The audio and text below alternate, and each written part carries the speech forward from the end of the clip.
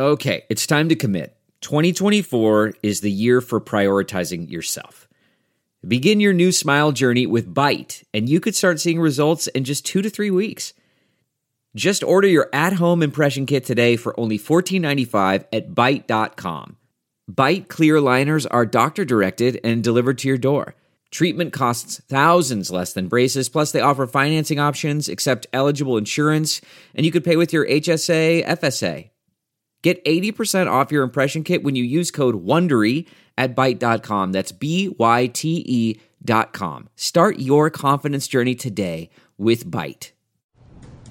Thanks for joining us for another week of Take Two. It is a long Memorial Day weekend, so I'm pleased that both of you do not have a social life. You're in town and ready to hang out. That's right. So, always here. This is the highlight of my weekend right here. Excellent. Well, I think there's a lot of people heading out of town because when I was driving into work this afternoon, I-15 was packed, and I know a lot of people go to our parks. We do a great job advertising them to the whole world, but I think most Utahns like to use our 3-day weekends to maybe go see Zion or Arches. And Jim, why aren't you joining them? It's a nightmare. It's a nightmare. We need a whole new campaign that says, don't go to the Mighty Five. The Mighty Five are human carnage. Jeez. It's a terrible thing. Why? Because it's bumper to bumper to bumper. We have done a good job advertising it. It takes away from the whole experience. It's like climbing Mount Everest. I mean, it's just awful. So here's my solution. Okay. There are national parks in states east of the Mississippi and some south that are terrible. We have 46 state parks. I am saying 23 of them would be a national park in any other state. Yeah, probably. So we need to say, you know what, Zion's discourage people from going there. So forget the Big Five and tell people about the Mighty 48? The Mighty 48. These are wonders of the world. They're amazing, and the legislature's so damn cheap. They don't like state parks. They don't fund them. They don't care about them. They why would they look be at so them as a crowded profit. if they were so bad? I mean, that's why they're crowded. The state parks. Enjoy it. The state parks. The state parks. So you want to make the state parks miserable for everyone too? Like the last time I went to Zion Park, I wanted to go to Angel's Landing with my kids, and it was very crowded. It was like going to Disneyland. Except for in the out of doors where you had to wait in lines, and there were people. Have you climbed Angel's Landing before?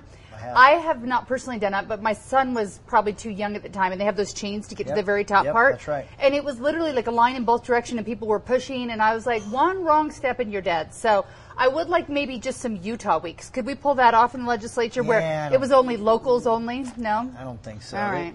We love to share we love the tourism, we love the economic activity that comes with enjoying our national parks and state parks, by the way. I think we do actually work to see that there's good attendance and people enjoying and taking advantage of our state parks as well. 2008, funding for Utah state parks. This is out of the general fund. This is state money.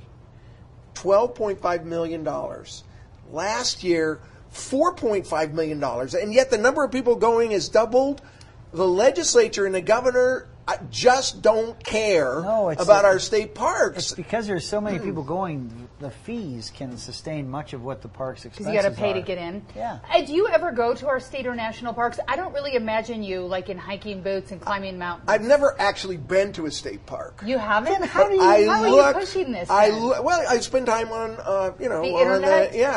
From the avenues. It's my goal to get to a state park once. Just so I can speak more. Of course, I've been to state parks. I love them, and I had an idea to start in Logan. Maybe we should do this, Greg. You want to start and we in could solve Cache a lot of County? things. Okay. We start in one day, and we try to hit every single state park in one day. We get a lot of speeding tickets if we tried to do that. That would be a lot of 2 days. Why not? What would the minimum be? We should, the three of us. Why just? Okay, would we do that? A podcast? I'll talk to my boss and see if we can just road trip it to every state Can park. we use a Channel 2 helicopter? We can do that. We'll have to buy another one. We still have the landing pad. Okay. Yeah. But you don't have the helicopter? No helicopter anymore. We gotta get more. I know. We gotta get the ratings up here. Budgets are tight. Okay. So let's talk about this week. The governor held his monthly news conference. I don't think he was dying to answer this question. Don't be rude.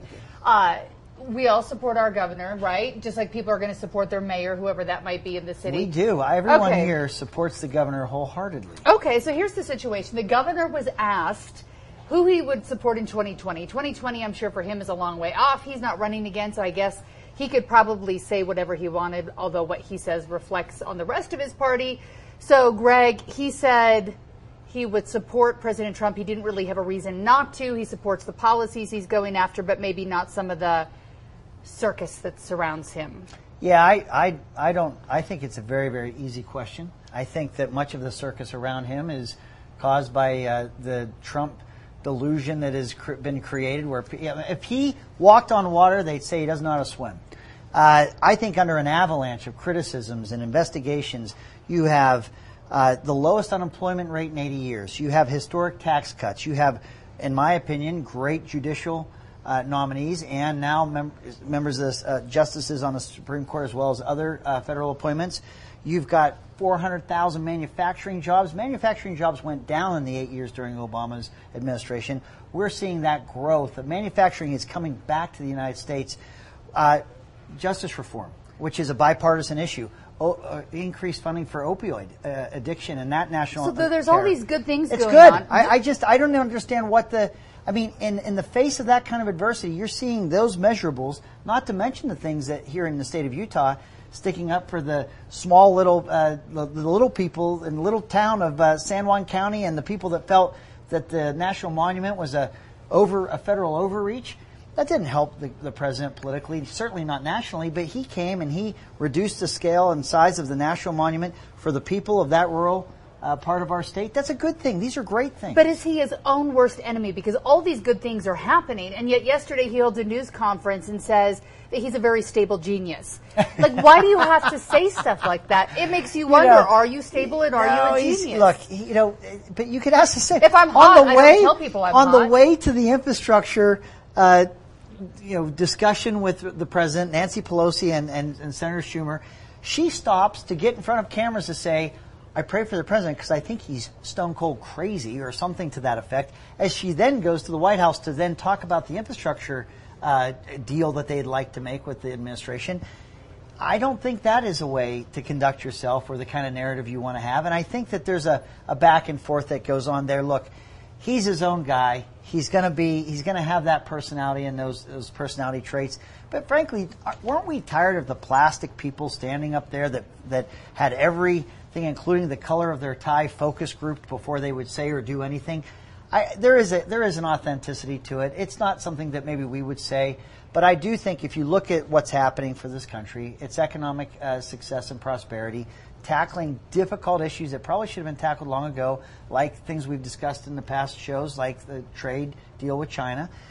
These are things that we've wanted to see come from the Oval Office. And so, I love it. I think the economy's doing well. And I think that when you look at the other side, Democrats are racing to the left. They just want to be socialists. They want to out-socialize each other. Let's talk to Jim about that. You don't want to do it? I don't see a good candidate out there. Okay, so if I were to pick out of, I think there's almost 24 Democrats right now to run against President Trump. It's my turn? Yeah, it's your turn. Okay. Oh, you got more listening to Greg? That's right. I know my mind was just so wandering. I thought I was convincing you. You looked like you were deep in thought. I finally reached Jim. Right. We have all these brand new candidates, but when I'm trying to look at these candidates and see who's on top, I see Bernie Sanders again, and I see the former Vice President Joe Biden again. Are any of these new blood candidates who do lean probably a lot further left than others going to make it and rise to the top and be the cream? Which one's your favorite? Are you a Pete Buttigieg kind of guy? Beto? It doesn't matter. Any one of them. You'll take any one over Trump. Eternities ahead. I just have one question for Utahns. Okay.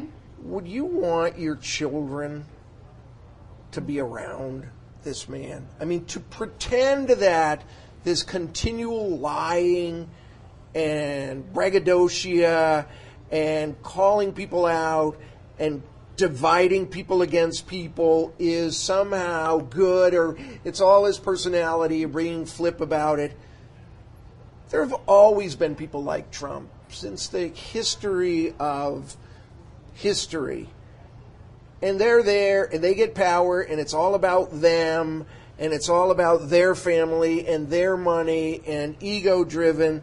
What is really dangerous about this moment is you get sycophants like Chris Stewart, who called him our Mussolini, and now Gary Herbert, who's saying, "Yep, I'm there. I don't see any reason not to vote for him."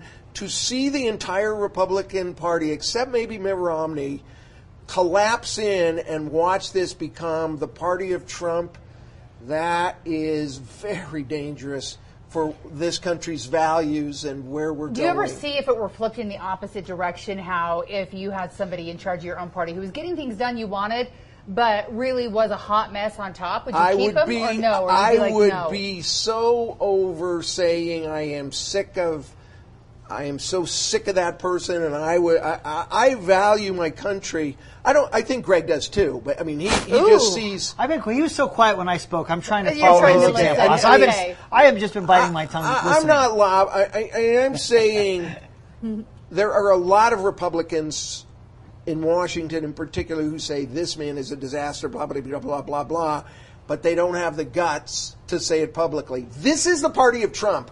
And in November of 2020, when you vote for your legislative races, when you vote for your county commissioners in Utah and everywhere, you're voting for Trump or you're voting for a Democrat. Because this is a fundamental question in how America and how Utahns have values. Are you part of the party of Trump, or do you disagree with this man and what he's doing to this country? And I think the answer is going to be a monumental shift toward having a state with a two-party system. Watch what happens in 2020. I would be trying to make Utah more competitive, but if I were to look back at the last race, I really think a lot of Utahns did not make up their mind to the last second because they don't like Trump. They don't like the things he says, but they really wanted his judicial picks for the Supreme Court, and they wanted him to get some of those things done that Republicans wanted, and I think they're willing to close their eyes, plug their nose, and take it like a nasty pill or something. Here's the irony to of get all it done. this. Okay. For me. And most people will never have this opportunity, but there is, when we talk about Trump being divisive, or we talk about the nastiness, or even the tweets, the one thing, if people had an opportunity to meet the president, and knowing both of you, I know he is one of the most engaging individuals that I have met. When he came off Air Force One when he visited Utah, and I saw him, and he actually, for some reason, remembered it. He put his arm around myself and my wife, Krista, and had a discussion with us. Well, there was a line of people waiting, and my wife walked away from that experience where it was he was asking her about our children, and he was more engaged in speaking with her than she has experienced in other political circles over the years. And I hear that theme a lot. It's not unique to my experience. I've heard that if you have actually met the president, you would find he wants to understand what you're thinking. He wants that feedback, and there's a lot of engagement there. The saddest part I see is if Democrats would take the opportunity to engage with him. Hey, it would be surprising. If he invited you to dinner, that would he you go? Look at Kim Kardashian, or someone that wanted him to look at some of these issues of justice reform, and they went in the Oval Office and they engaged with him, and look what we saw by way of progress. Look what happened last There are week. opportunities to do that with this president. He's invited county commissioners and lawmakers to the White House complex and the old executive office building by the hundreds. That didn't happen under the Obama administration or the George W. Bush administration. Those are things that I don't think the public knows anything about, that I wish they did, because I think there's a difference between that and that personal connection and what we hear. Well, you got in the car with them. I mean, I did, yes. So they're up at the Capitol. Yeah. President Trump arrives. He looks over and he says to Greg, "You're the original." I wasn't there. This is a second hand. Okay, good. And then he says to the president, and then the president, I assume it's the president, or somebody says, "Speaker Hughes, you want to get in the car with the president?" And you say, "No." He asked me, he says, "You want to come with me?" And I looked around and said, is this Canada? To yes, Washington? I would like to come with you in your car. Yeah, I'd do that. I'd come with you in the beast, they call it. Sure. So we did. We went to the basement of the Capitol and headed out to Air Force One. Then he said, "Do you want to see the plane?" And I went, "I'd love to." And so got that tour as well. I think he is. And I think that he's more engaging and he is more willing to work than I think people have given him a chance. we don't want to talk about this too much. We do want to talk Sure. about other things, but if the president invited you, I really don't think he's going to, but if he invited you to the White House, would you go over there and have dinner and break bread with him and Here's the talk answer. about... Somebody has said, if he came to Salt Lake City, would you go to the airport? It's a good question. Okay, and your answer is? The answer is, if I'm a public official and the President of the United States is arriving in my city or my district, I am going. That is the President of the United States. That's a solid answer. And, I think the dignity of the office, the history of the office, you have a responsibility. And you don't count the fact that he didn't really get the most votes. You just say, okay, he is the president. You do realize that and you probably don't bring that up at the airport either, right? The Constitution is not built on a system like that, right? You're going to have to change the Constitution if you want to change that. Let's talk about Senator Romney, because he's had a couple votes lately where he went against his party. I think he was one of 8 to vote against all of this money that was supposed to go to hurricane rebuilding and fire rebuilding. So it makes him sound like a monster that he didn't vote for all of these disaster relief funds. But he said he was standing up, saying they're putting all this pork barrel spending on. Do you support Senator Romney in this, or are you like, wait, give us the money and we'll take the pork with it? I am so fiscally conservative, you just can't even imagine it. Okay. I would squeeze. Greg's making a face. No, when it comes to the state budget, on rev and tax, there was one no vote on all of these creepy tax deductions and breaks and special deals. I think there's so much freeloading in state government and the federal government. I would probably support Romney. Because what happens when they get a bill like that everybody needs, then the pork barrel and the lobbyists come rolling in and throw $500 million or $1 billion here or $1 billion there, or things sometimes that have nothing to do with the bill, but there's a momentum to get that thing passed, and it looks like a Christmas tree. Is he making a difference doing this kind of thing, or does it not matter? I think it's a result of this is what's good about campaigns. I think that he ran as a fiscal conservative. One of his key issues, Senator Romney's issues, was the deficit spending, was the way that these budgets were out of control, was all of those things. And he really articulated that well. This vote is really symbolizing that campaign position that he took, that he was elected to represent. That we have a single subject rule in the legislature. You cannot Christmas tree bills with everything under the sun under the banner of a title like disaster relief. Which is good. Yeah, it is good. And I think that when you hear disaster relief and someone's voting against it, the optics of that are clearly not good.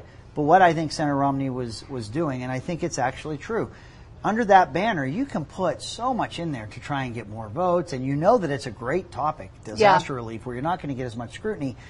I do think that that's a problem. They ought to have much like the legislature has, and that's a single subject topic where you can't Christmas tree everything under the sun to get something passed. Does he only do this knowing that his party can pass it without his vote anyway, so he can take this moral stand without costing the vote, or do you think he would still do it? If it was a swing vote, I do think it takes a little bit more time to weigh those things. I do. I think inherently it does, but I don't know that that's something you even express. I think if you see the herd going the way it is, throwing up a protest vote is easier than it would if you knew it was coming down to your vote. Senator Romney voted against one of Trump's really wacko judicial nominees. The one that said that Obama was a birther. Yeah, I mean, this guy is a loopy from Loop-Diddy-Loop land.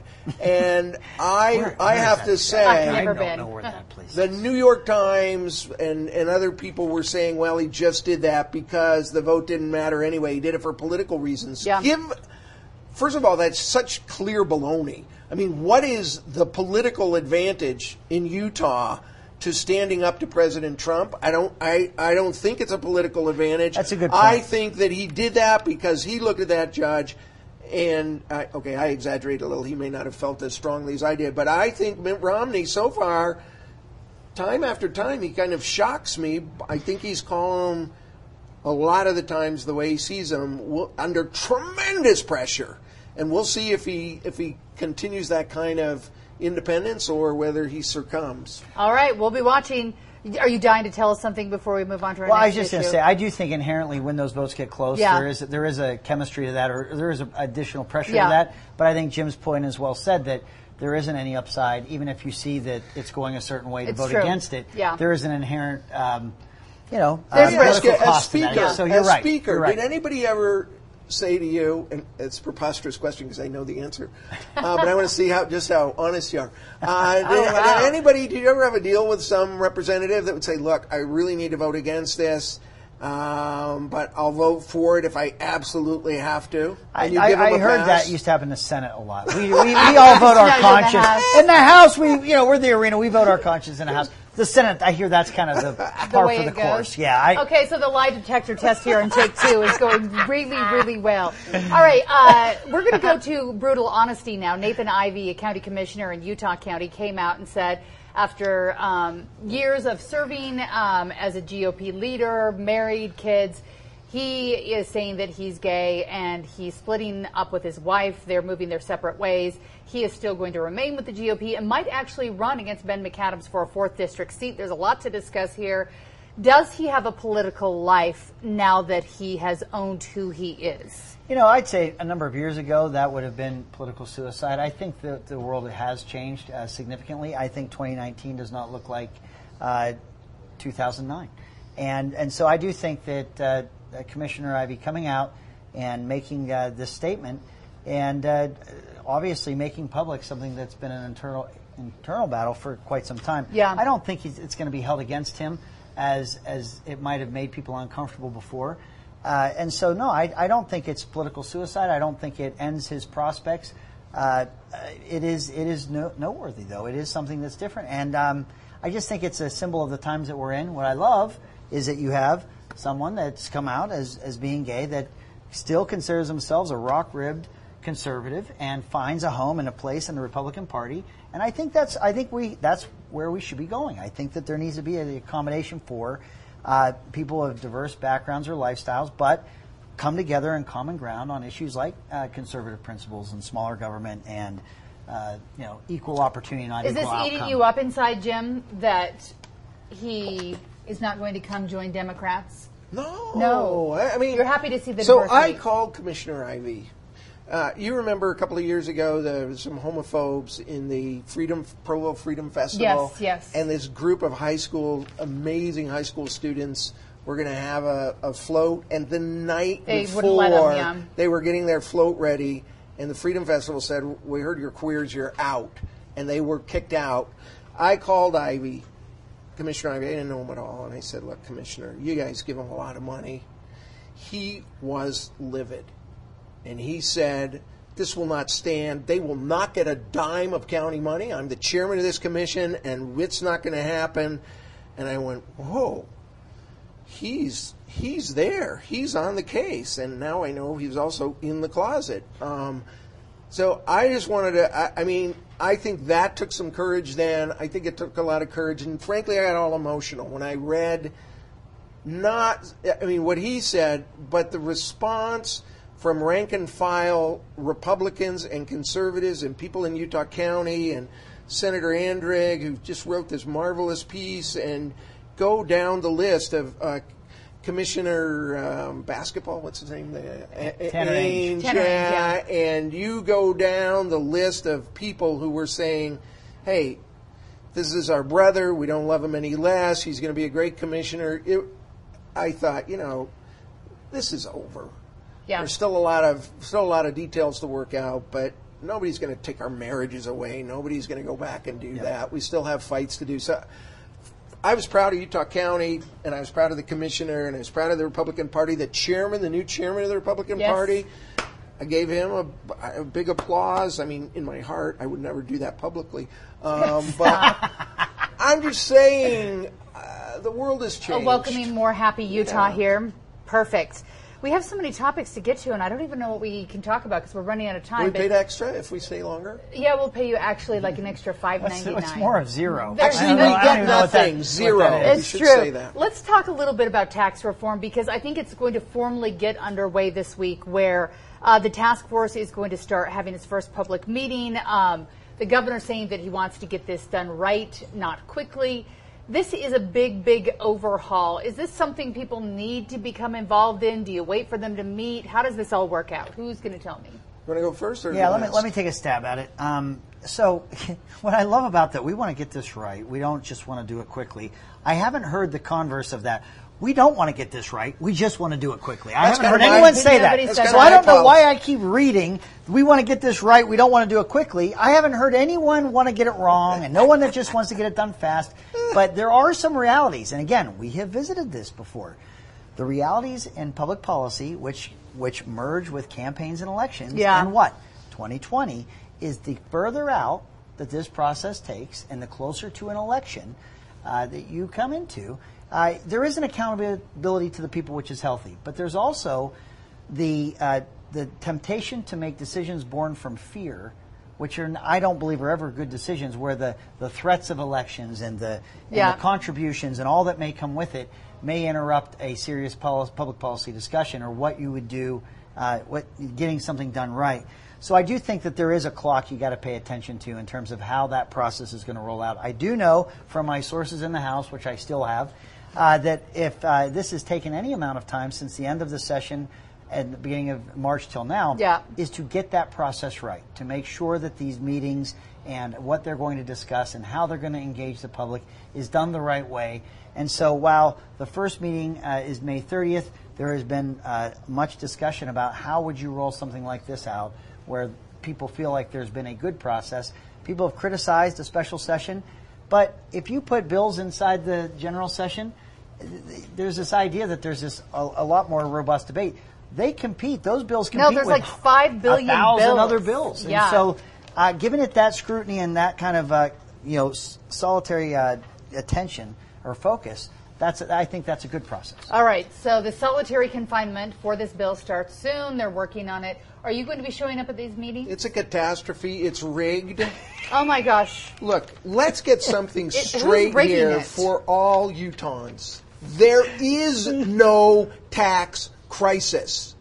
But it's coming, isn't that the story? No, it's not coming at all. Everything is going unbelievably fabulous. There's more revenue than we could have imagined. The legislature and the governor are making up a crisis for one reason. Okay. There's $1.1 billion in the education fund. And although we're 50th in spending, they don't want it in the education fund. They want it sucked out.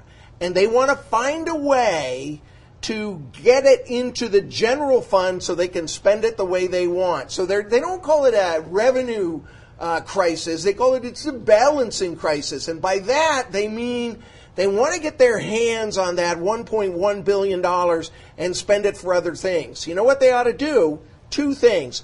Leave the money in the education fund and spend it on education. Wow!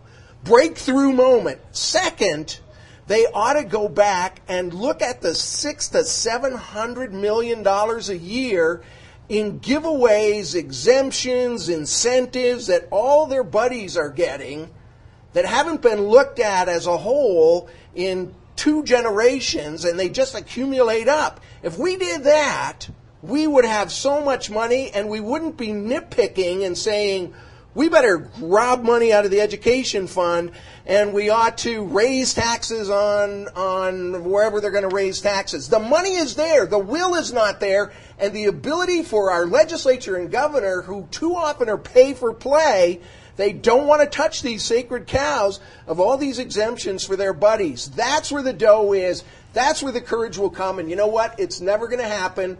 The commission is rigged. One of the commissioners is the biggest lobbyist in the state on tax issues. He's sitting there on the commission. Great guy.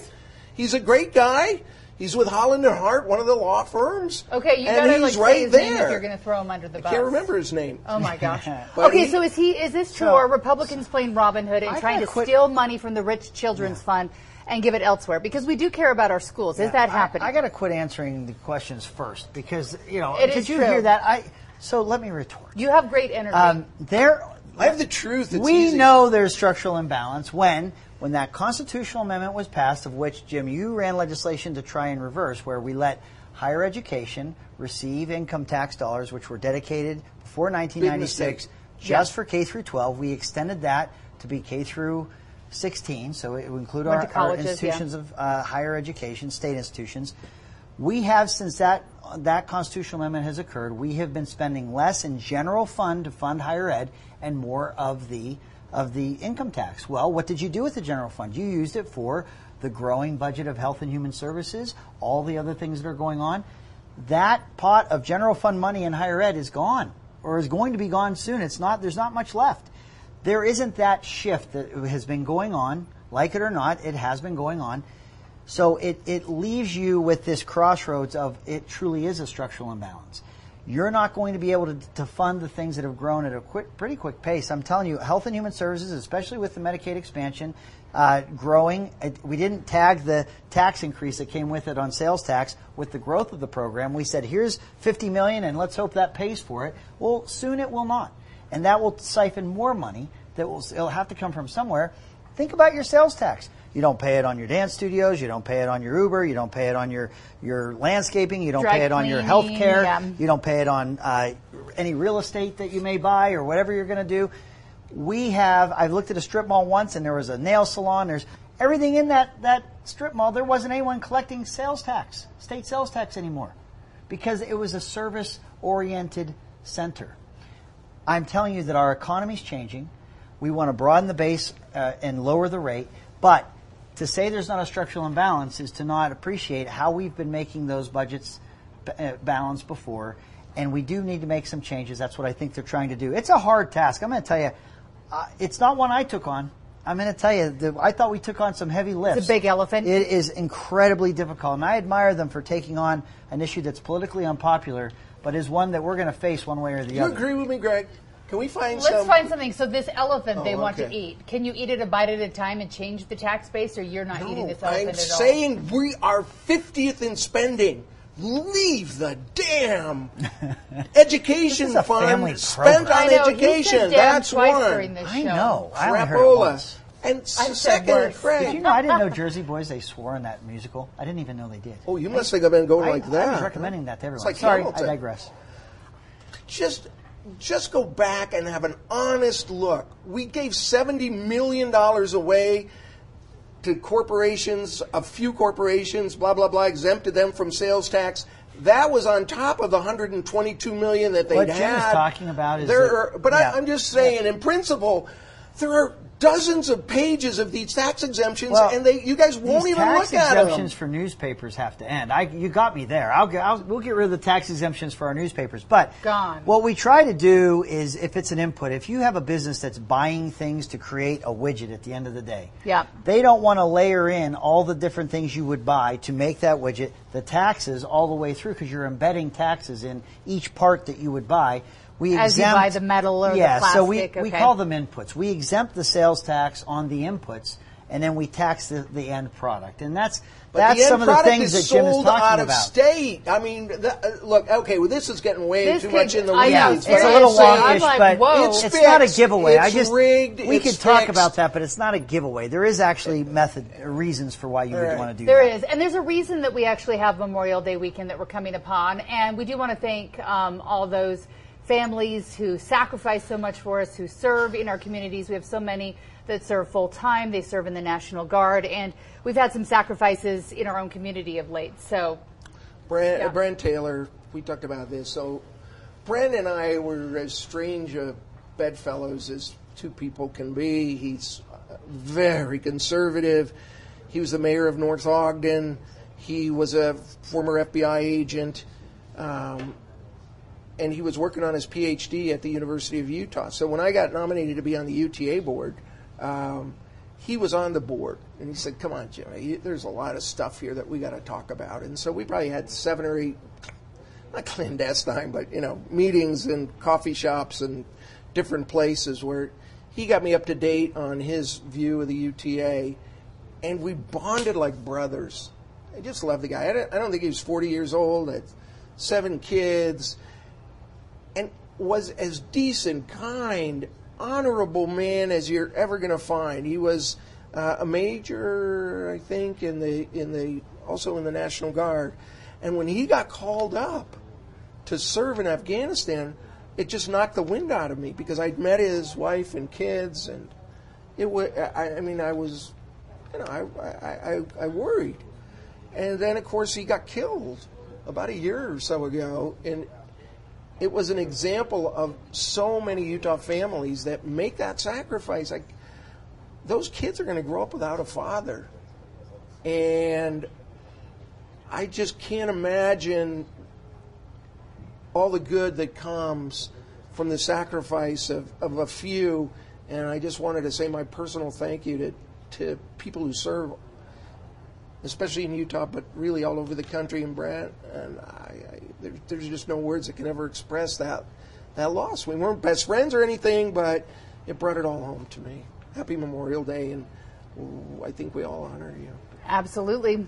Yeah. Yeah. He's Mayor of North Ogden. He was a UTA board member, as you say. He has a large family, and still, when called, served his country. He could have got out of it, by the way. Yeah, I know he could, and he didn't. And even in the circumstances in which he was killed, it made national news because it was one of the when he was trying to train yeah. and help. He was killed by someone he was working with, and that makes it even harder in terms of those circumstances. And he was sending social media posts back from his deployment, and so we kind of that's not usually typical. So many of us were following kind of his time there, and to then find out he was killed in action the way yeah. he was, it was just stunning. But again, I think Jim well said. I can't add to that, but I can't make it anymore. But what I can say is, we should all just take pause this weekend and think of how many have sacrificed and will sacrifice so that we can even participate in a show like this. It's so true. And just this week, I think the Pentagon's saying that we might be sending an additional 5,000 to 10,000 troops to the area of Iran because of the conflict there going on. So a lot of families here in Utah could be affected. So thank you to all who serve and who will serve in those families here back at home. Thank you so much for being with us this week. We'll be back and having polite discussions again next week about tough issues. Thank you, gentlemen. Thank you. Thank you. Thank you, Heidi.